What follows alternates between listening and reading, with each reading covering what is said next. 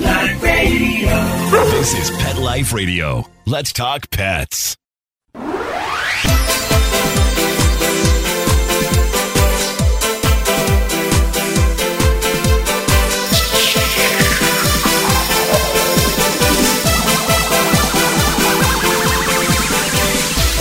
Hello, you're listening to Animal Party on Pet Life Radio with me, Deb Wolf, your host.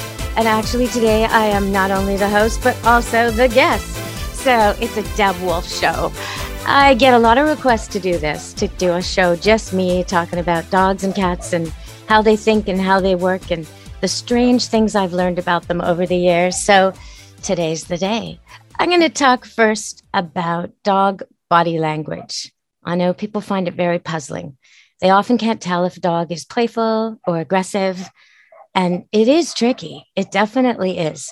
So if you're having problems with this, you might want to check out my YouTube site, Deb Wolf Pet Expert on YouTube, where I've shown dogs communicating, where I actually show the whole section on body language and how our body language can calm them or disrupt them or take charge of them or signal to them.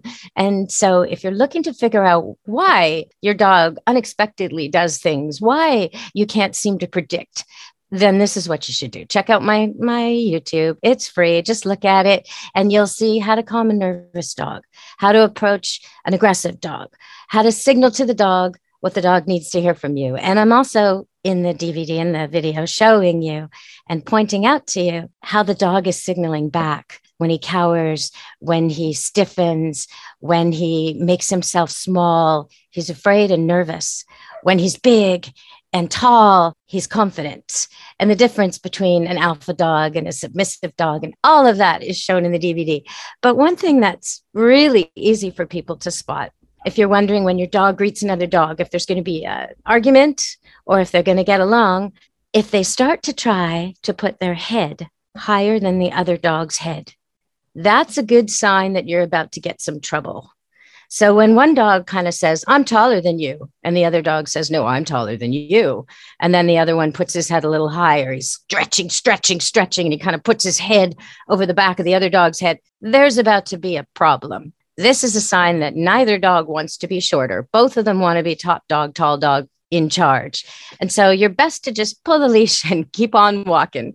Tell your dog to heel and keep on walking, because if they both want to be king of the park, you're going to have a problem. And that's how it usually starts. This, my head's bigger than your head. I'm taller than you are. Bam. And then there's an explosion and people are so caught off guard because there was no growling. There was no barking.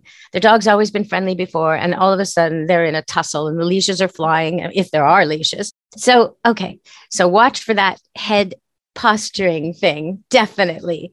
And head size means a lot to dogs. I know in the human world, men pump up to get muscular and women do too. And there's a lot of chest size and arm size and that kind of thing is sort of considered sexually strong in humans. But in dogs, it's all about the head. So the bigger the head, the bigger the jaw, the bigger the weaponry. So the big head dog with the big neck and the big ruff, he's king. Now, if he happens to be really short, that's a disadvantage because they're always trying to see who's the taller, who's the bigger. So that can play against him. So a corgi is not going to win over a small-headed German Shepherd, obviously, because he's too short. But two dogs the same size, the bigger the head, the bigger the guns, the bigger the jaw, the bigger the fight. Usually the smaller-headed dog will defer. But that's one of the signs of what's going on with them when they compare head size. Sometimes you'll actually see dogs run at each other. This is usually young dogs, maybe under a year and a half. And they'll almost go to opposite ends of the field to do it. Like they're jousting, like old style horsemanship, where a guy on a horse, another guy on a horse with a weapon, they charge each other. It's like that. And they'll literally run at each other on purpose, smash into each other, just to see the force of the other dog, just to test his strength. And sometimes they'll wind each other. Sometimes they even get a little bit hurt. They sometimes will do it several times. Who's stronger? Who's got more power? That's what they're testing. And it's usually adolescent dogs who are friends, and they're just trying to establish their place in the pack. So packs. What about packs? Cats have packs. Dogs have packs. Cats' packs are different than dogs. in a cat colony, which is the proper word for it, or a cat family, if you will, because if you've got 3 or 4 cats, it's not exactly a colony, it's more of a family. They do have a hierarchy, but it's not as rigid or as linear as a dog hierarchy. Usually there is an alpha dog, king of all, and a submissive dog, bottom of the pack, usually. But in the cat world, that's not the case. Each one has its own position vis-a-vis the other ones. So there could be one cat who's picked on by several and yet bossy to another. And there's all kinds of intricate relationships in the cat world, and gender does play a role. So oftentimes 2 male cats in a cat family will have problems with each other, but get along with all the females. That's typical. What can you do to diffuse your cat issues? More litter boxes is the big one. If you have 4 cats and you have 5 litter boxes, you're likely not to have much conflict. But if you have 4 cats and 1 or 2 litter boxes, you're likely to have a lot of conflict. And the conflict may not play out as cat aggression. It may play out as destruction. So the cat wants to use the bathroom, but it can't because there's a cat lying in the way, giving it evil eye. It's too scared to cross because he knows he'd get attacked.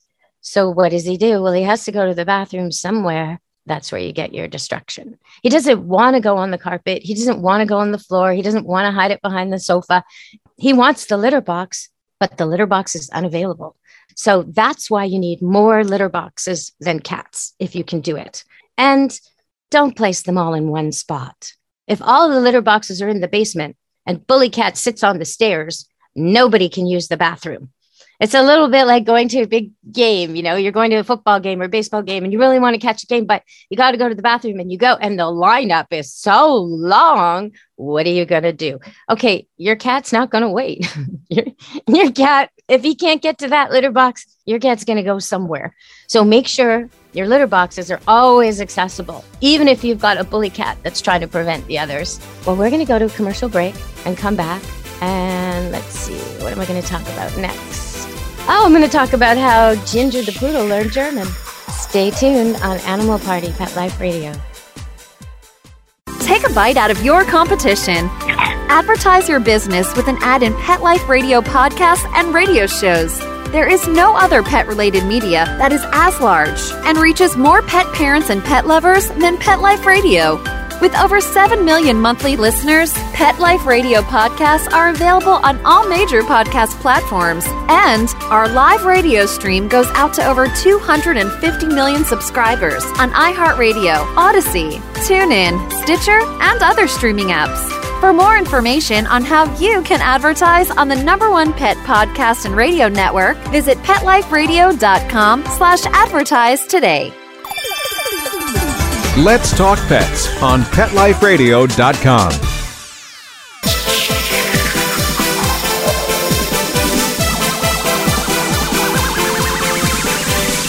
Hello! We're back on Animal Party on Pet Life Radio.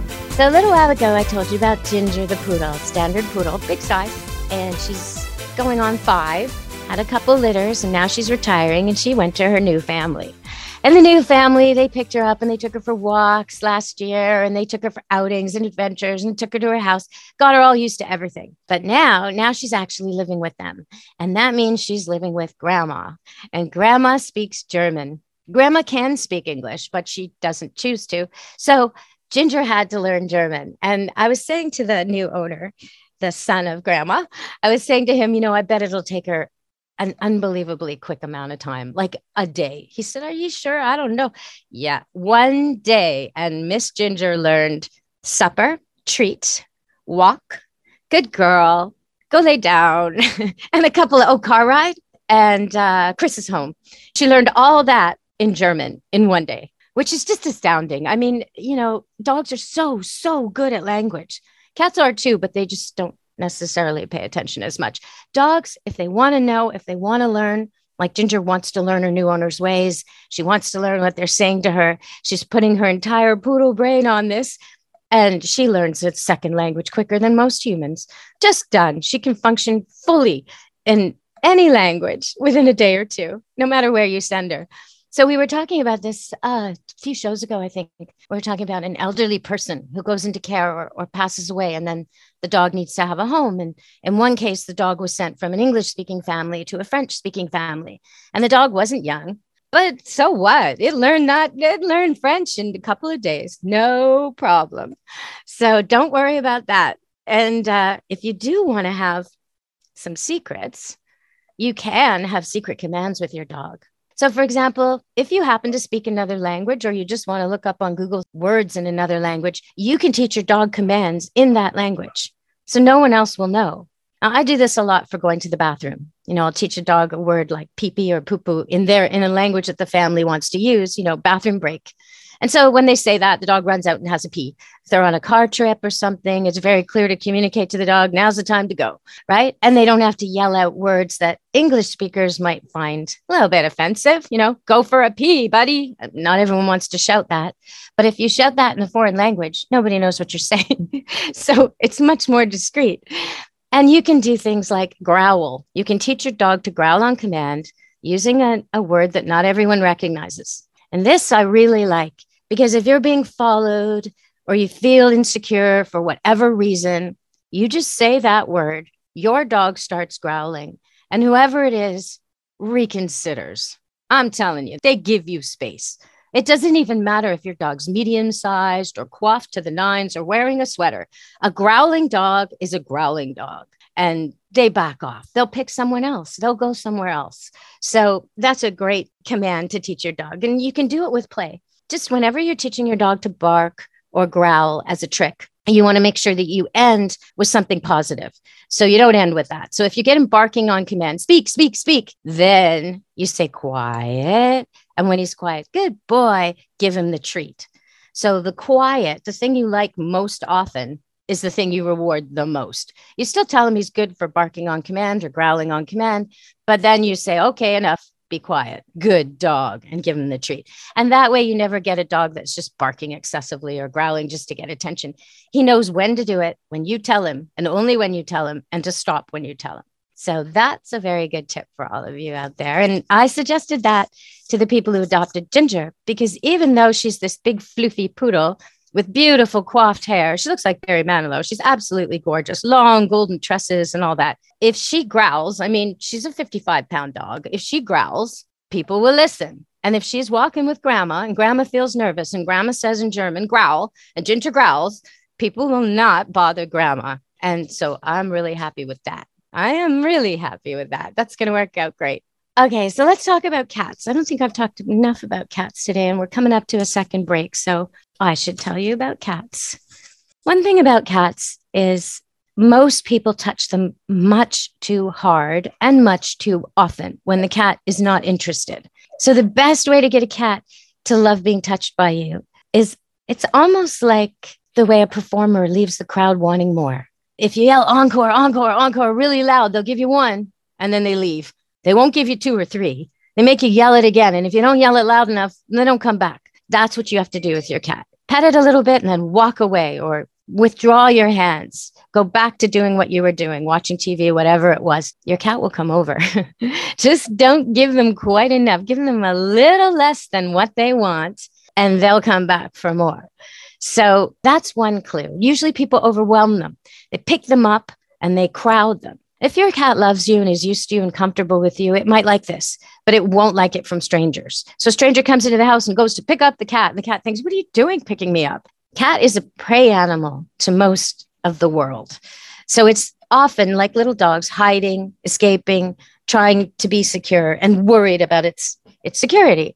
So the last thing it wants is for a big giant carnivore to pick it up, somebody it doesn't know. So instead, if you're meeting a cat you don't know, just look at it, close your eyes for about 2 seconds and open them again. If the cat likes you and wants to meet you, it will mirror that. It will do that back to you. That is saying hello in cat. It will close its eyes and then open them again. Now, don't go approach the cat. Just sit down. The cat will approach you if it wants to. And then pet it for a little while as gently as you can. Make it push into you to get a stronger touch. Make it so gentle that the cat must want more. Use fingertip touch and then just stop and the cat will want more. So that's my recommendation. If you've got an aloof cat or you just find cats don't like you and you love them and every time you approach them, they just don't like it, try this instead. Okay, we're going to go to break on Animal Party Pet Life Radio. Stay tuned. We'll be back. Molly, here's your dinner. Zeus, that's not your food. Don't let that happen to your precious cat. Elevate your cat's eating experience with the Cat Tree Tray. The Cat Tree Tray keeps your cat's food off the floor and conveniently located on the cat tree. It's the perfect way to eat. It's a beautiful wrought iron tray that easily attaches to your cat tree and keeps dogs and other critters out of your cat's dish. A must for multi-pet households. There's a 6-inch tray for large bowls and a 4-inch tray for smaller bowls. Purchase your Cat Tree Tray today. Go right now to cattreetray.com.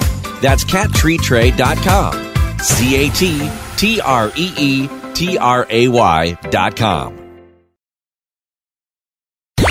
Let's talk pets Let's talk pets on Pet Life Radio. Pet Life Radio. PetLifeRadio.com.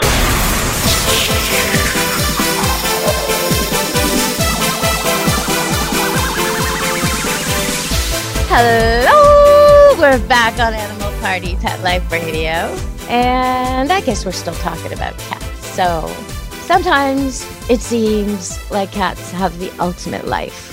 You know, there's not much expected of them, really. Kill the odd mouse, which they like to do and comes natural for them. Maybe give some affection to some people that they like, eat, use the litter box. Not a lot of requirements, and they sleep so much.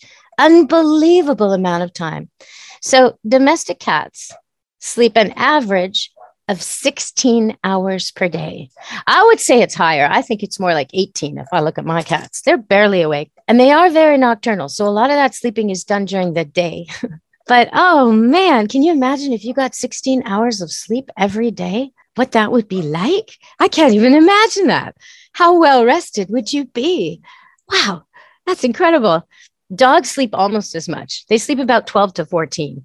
And puppies and kittens sleep more because they're growing. Just like kids. Kids sleep more because they're growing. They grow when they sleep. So if your dog or cat seems to be sleeping a lot, don't sweat it. That's normal. Okay. So, well, I should say there are some cats with jobs. I kind of said cats don't do much. But there is one cat in Japan, Kyoto, that works on the police force. His name, I suppose it's in Japanese, but translated as Officer Lemon. And his whole job is to calm victims who've had really scary crank calls. So people who've been harassed by telephone get calmed by this cat.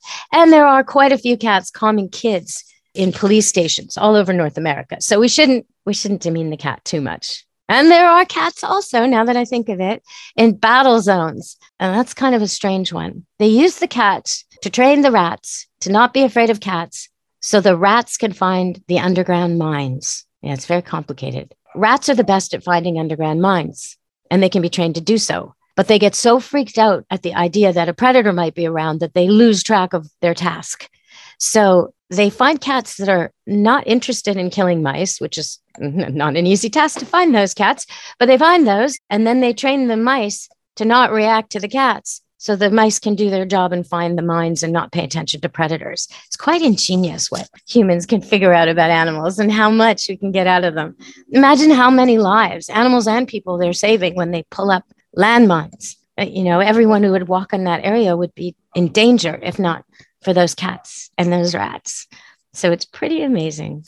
As far as dogs go, people sure are attached. Apparently, there's an estimated 1 million dogs in America who are the primary beneficiaries of their owner's will. And I understand that because when you die, you don't want your dog to just be dumped. Or many dogs. What if you have a few? What if you're like Genghis Khan's son and you have like 500 mastiffs? Okay, well, not everyone has that. But even just your beloved cat or your dog that stood by you while you were sick, you don't want them being dumped. So it's very tricky. It's very tricky. But there are ways to do your will so that the money goes with the animal. So you don't end up in a situation where someone takes the money and dumps the animal, so that the person who actually keeps caring for the cat or the dog gets the money to care for the cat or the dog and possibly something extra. So if you're thinking about this, definitely look into how to word the will, because there's been so many situations where somebody comes and it says in the will that they're the one to take the cat or they're the one to take the dog with a big chunk of money designed to allow them a place that allows dogs or cats, allow them to, live in comfort while they take care of this animal and pay for the vet bills and the food and all of that. So the person takes the money and takes the cat or the dog to the pound.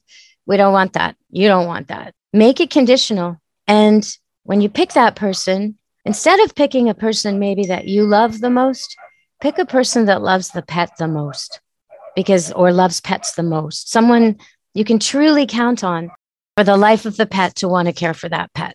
That's my recommendation. Okay, so let's get on to some happier topics, I think. Well, more about cats. Cats do not like loud people. They don't like unpredictable noises and sudden movements. So that can mean a lot of cats are not so comfortable around children. So if you inherit a cat and you have kids, you want to start slow. Have the cat in one room. Have the kids come in calmly with you to visit for designated times in the day. Have them sit still and calmly talk. Maybe read a book to the cat.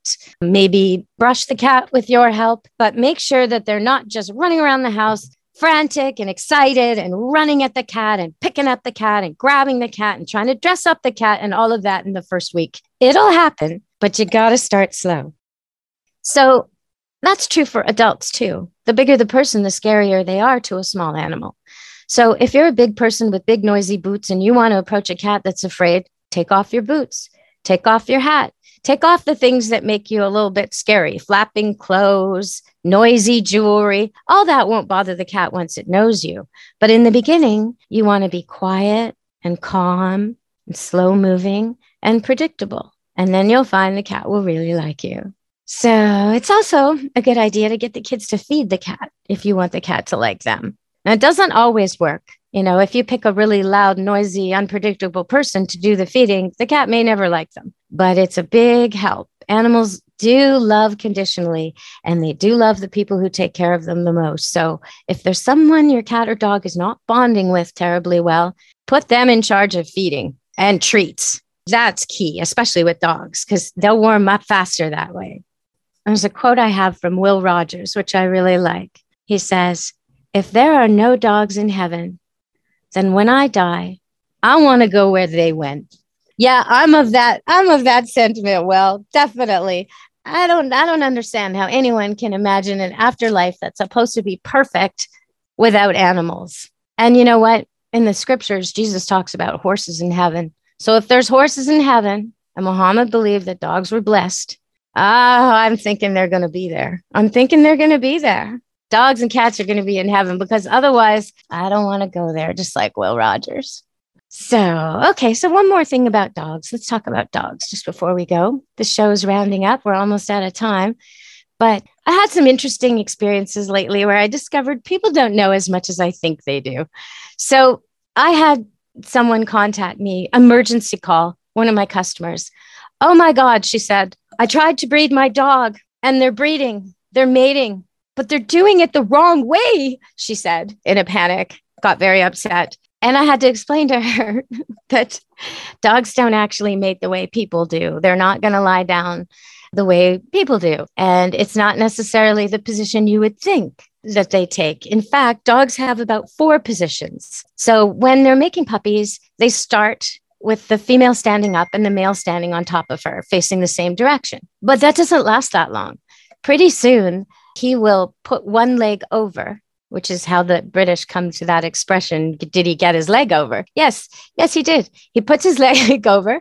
And then, so it's kind of awkward where they're almost standing side by side, facing the same direction and attached to each other. And that goes on for a little while. And then they sort of turn a little bit. So they're actually facing opposite directions, and their 2 tails are close together.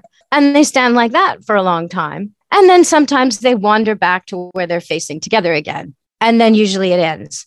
It lasts about 20 minutes at least, sometimes 40. sometimes an hour. So people are often unprepared for that too. And once they're locked, it is very dangerous to separate them. So once they're in this position, people think, oh, I'll just throw water on them. That's not going to do it. Water is not going to do it. The male anatomy of the dog is very different from humans, and it changes shape and size to the point where it cannot extract itself from the female until the fertilization process is finished. So they really are stuck together. That's true. And if they were to break apart, he would be very injured. So once that's happening, you really can't stop it. And it's very, very important to keep all other dogs away because you don't want them getting attacked when they're in this situation. And it is likely that they might be. Other males might want her. They might want to fight him. All kinds of damage can happen. So you have to make sure it occurs in a very safe place and keep them very, very protected until it's over.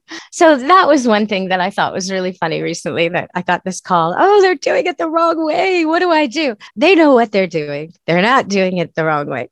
And I had another call recently from someone who asked me if I wanted to take her roosters. And I said, well, I guess so. What's wrong with the roosters? What are they doing? Are they fighting? What's the problem? Because sometimes if you have too many roosters, they fight each other. They each like to have a harem of hens, and they don't like to share. And, you know, they can have 8 or 10 or even 20 hens following them around. And that's good for them. The ratio is good for them. So they don't like to share.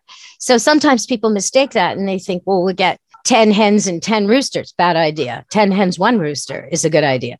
So anyway, so she calls me up and says, you know, can you take my roosters? And I'm, well, what's wrong with the roosters? She said, they keep beating up the hens. I'm like, what? Well, they jump on top of them and they grab the back of their neck and it's just awful. I said, does it last for a few seconds? Yes. Does the hen seem disturbed? No. Does it happen all the time? Yes. Okay, that's how chickens mate. That's lovemaking for chickens. He's not beating them up. He's just holding them still, which is essential so they can fertilize. That's all it is. And she doesn't mind. Like the lady said, no, they don't seem to mind. No, they don't seem to mind. This is how they do it. He jumps on top. He has an opening. She has an opening. He fertilizes her. You know, the liquid goes from one to the other and she gets her eggs fertilized so they can be baby chicks. And it takes 2 seconds. It's so fast. But every hen ovulates once a day. So he is very busy and he always knows when they're ovulating. He knows when he has to get on there and he jumps. He's so quick. He runs over to the one that smells right and he jumps on her and he holds her steady and then he jumps off and he goes to the next one. So it does look a bit aggressive, but it's not. The roosters are not mean to the hens. The roosters might fight each other. But with the hens, they're very, very kind to the hens. They'll protect the hens. They'll protect chicks. They'll roll logs over so the hens can find bugs to eat. If a crow lands in the yard, the roosters run right over and deal with the crow. The hens just keep eating. The hens have no worries in life. They just do their thing. They lay their eggs and they preen. Oh my, they spend a lot of time grooming their man. So they follow him around, cleaning him and making him beautiful. And he takes care of them. And this little wrestling that you see is normal and good, and it makes everybody happy. All the chickens and the rooster. Chickens are much, much happier when a rooster is around. So that's our little lesson on chicken sex for today. And I'll leave you with that on Animal Party on Pet Life Radio. And if you want to get a look at my beautiful standard poodles for sale, you can check that out at doodlepoodlepuppies.com. Or you can also go to our Camp Good Dog Facebook page where we have pictures of the doodles and the poodles, but also many of the dogs who've been coming to camp. And I must say, this has been a summer. I am just loving it. After the pandemic, when things were so slow and hardly anyone was traveling, now people are traveling and we're seeing dogs we haven't seen in a couple of years and new dogs too. The place is full. The dogs are happy. We are having a blast at Camp Good Dog. So if you want to check that out, go to Facebook, Camp Good Dog, and you'll see all the happy visiting dogs playing and swimming and romping on the farm. So from Animal Party and Pet Life Radio and me, Deb Wolf, thanks for listening and be good to your animals. Let's Talk Pets every week on demand, only on PetLifeRadio.com.